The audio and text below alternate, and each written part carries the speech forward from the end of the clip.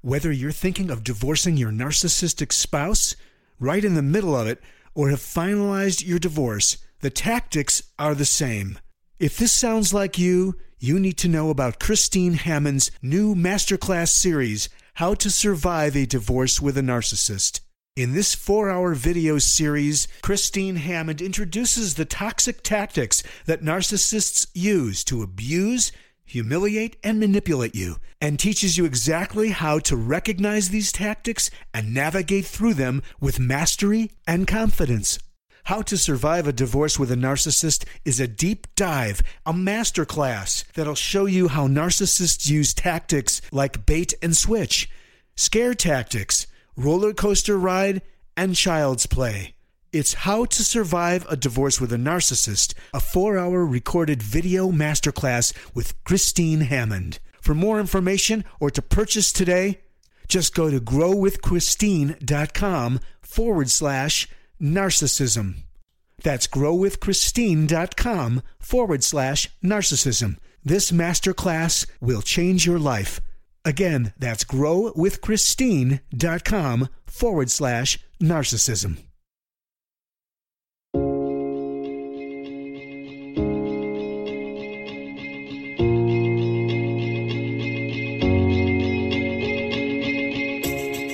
This is Understanding Today's Narcissist.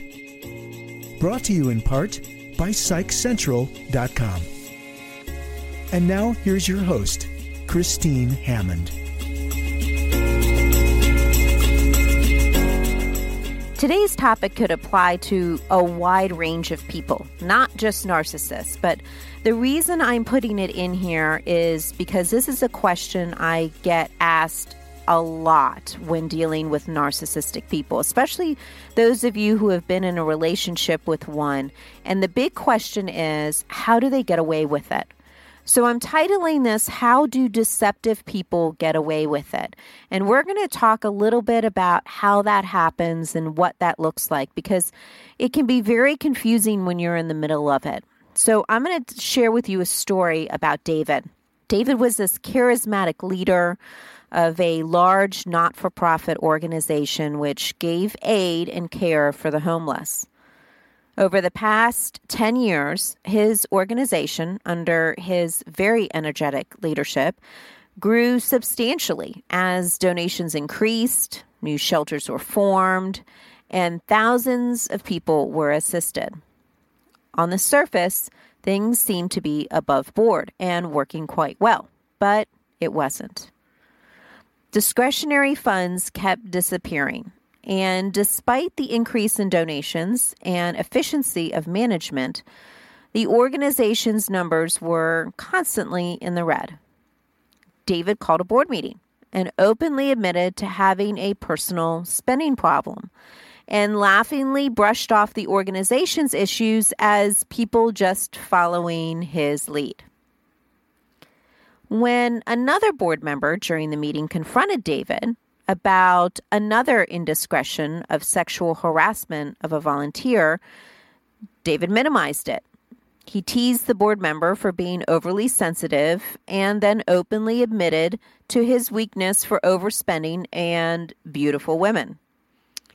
He then asked the board for their prayers, saying that he was under attack for being such an effective leader.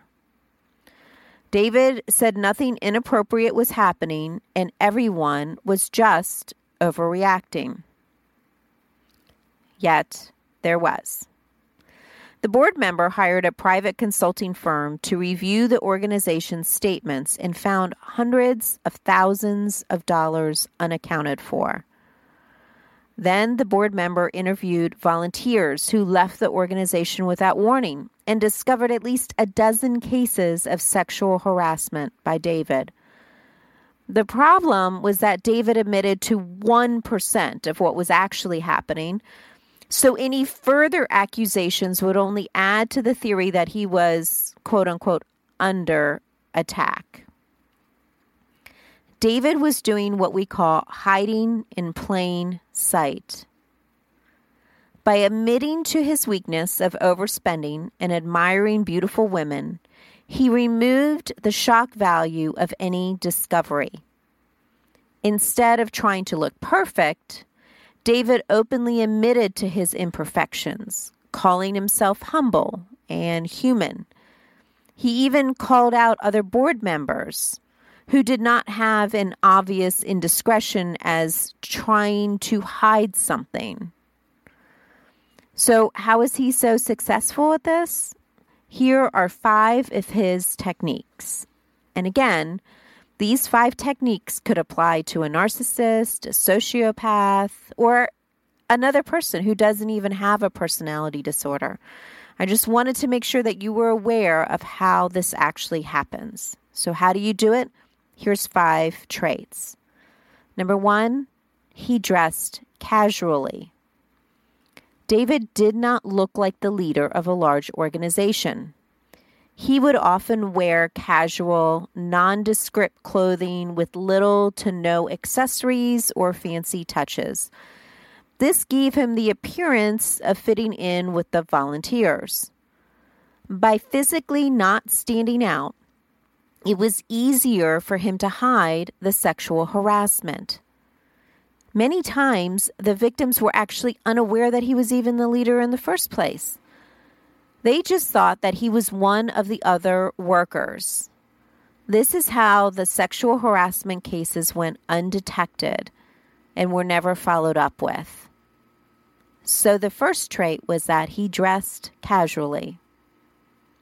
Number 2, he followed the rules.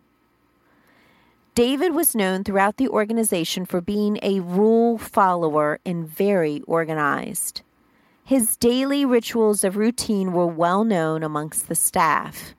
He was quick to discipline employees or volunteers who overstepped their boundaries and was not afraid of confrontation. By following the rules in nearly every instance, it made it less likely that David would be discovered for embezzlement and sexual harassment. So the second point was that he followed the rules. Number 3, he was inconspicuous. One of the unnerving traits of David's personality was his ability to sneak up on people. Without realizing it, a group of conversing employees would suddenly become aware that David had joined their group. Sometime during the discussion, he had snuck up and joined without anyone noticing. This ability allowed him to become aware of moments when no one was paying attention, and therefore making his criminal acts go completely unnoticed. So number 3, he was inconspicuous. Number 4, he was quiet. When David needed to be charismatic and turn on the charm to increase donations, he would. But the rest of the time, he was very quiet. He even talked quietly and walked quietly. He was very judicious about when he would be energetic in front of others, using it only when needed to attract just the right kind of attention. The rest of the time, he was silent. This extreme difference allowed him to hide in plain sight. Number 4, he was quiet. Number 5, he was agreeable. Although David was not afraid to confront others when they stepped out of line, he was mostly agreeable. His employees found him easy to work with and very accommodating. He said yes more than he said no, which made him an easy boss.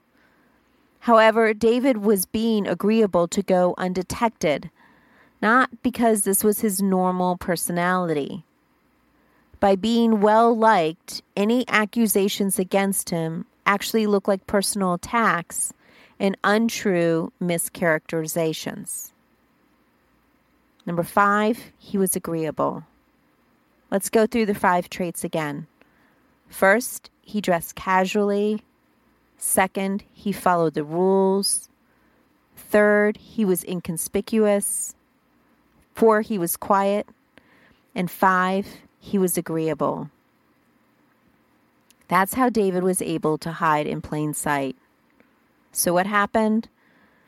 Well, even after the board member exposed David, fellow members and employees still believed that David was, quote, under attack. It actually took an outside investigation and a prosecution before they finally saw David for who he was. Sadly, there are so many cases just like this in numerous environments, especially ones which are intending to help others. So this is how a person is able to get away with it. This is how deceptive people do it. They hide in plain sight, giving away only 1% of what is actually going on, just enough so that you know something's not okay, but that you also know that they know it. But then they don't give you the rest of the story. I share with you this article so that you can have a better idea of how it's done, so you will not be fooled the next time it might happen to you.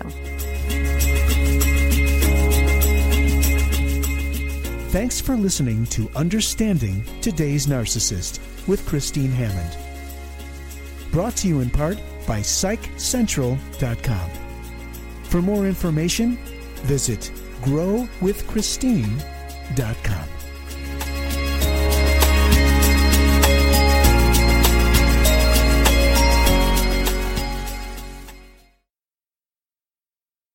Produced by Audavita Studios.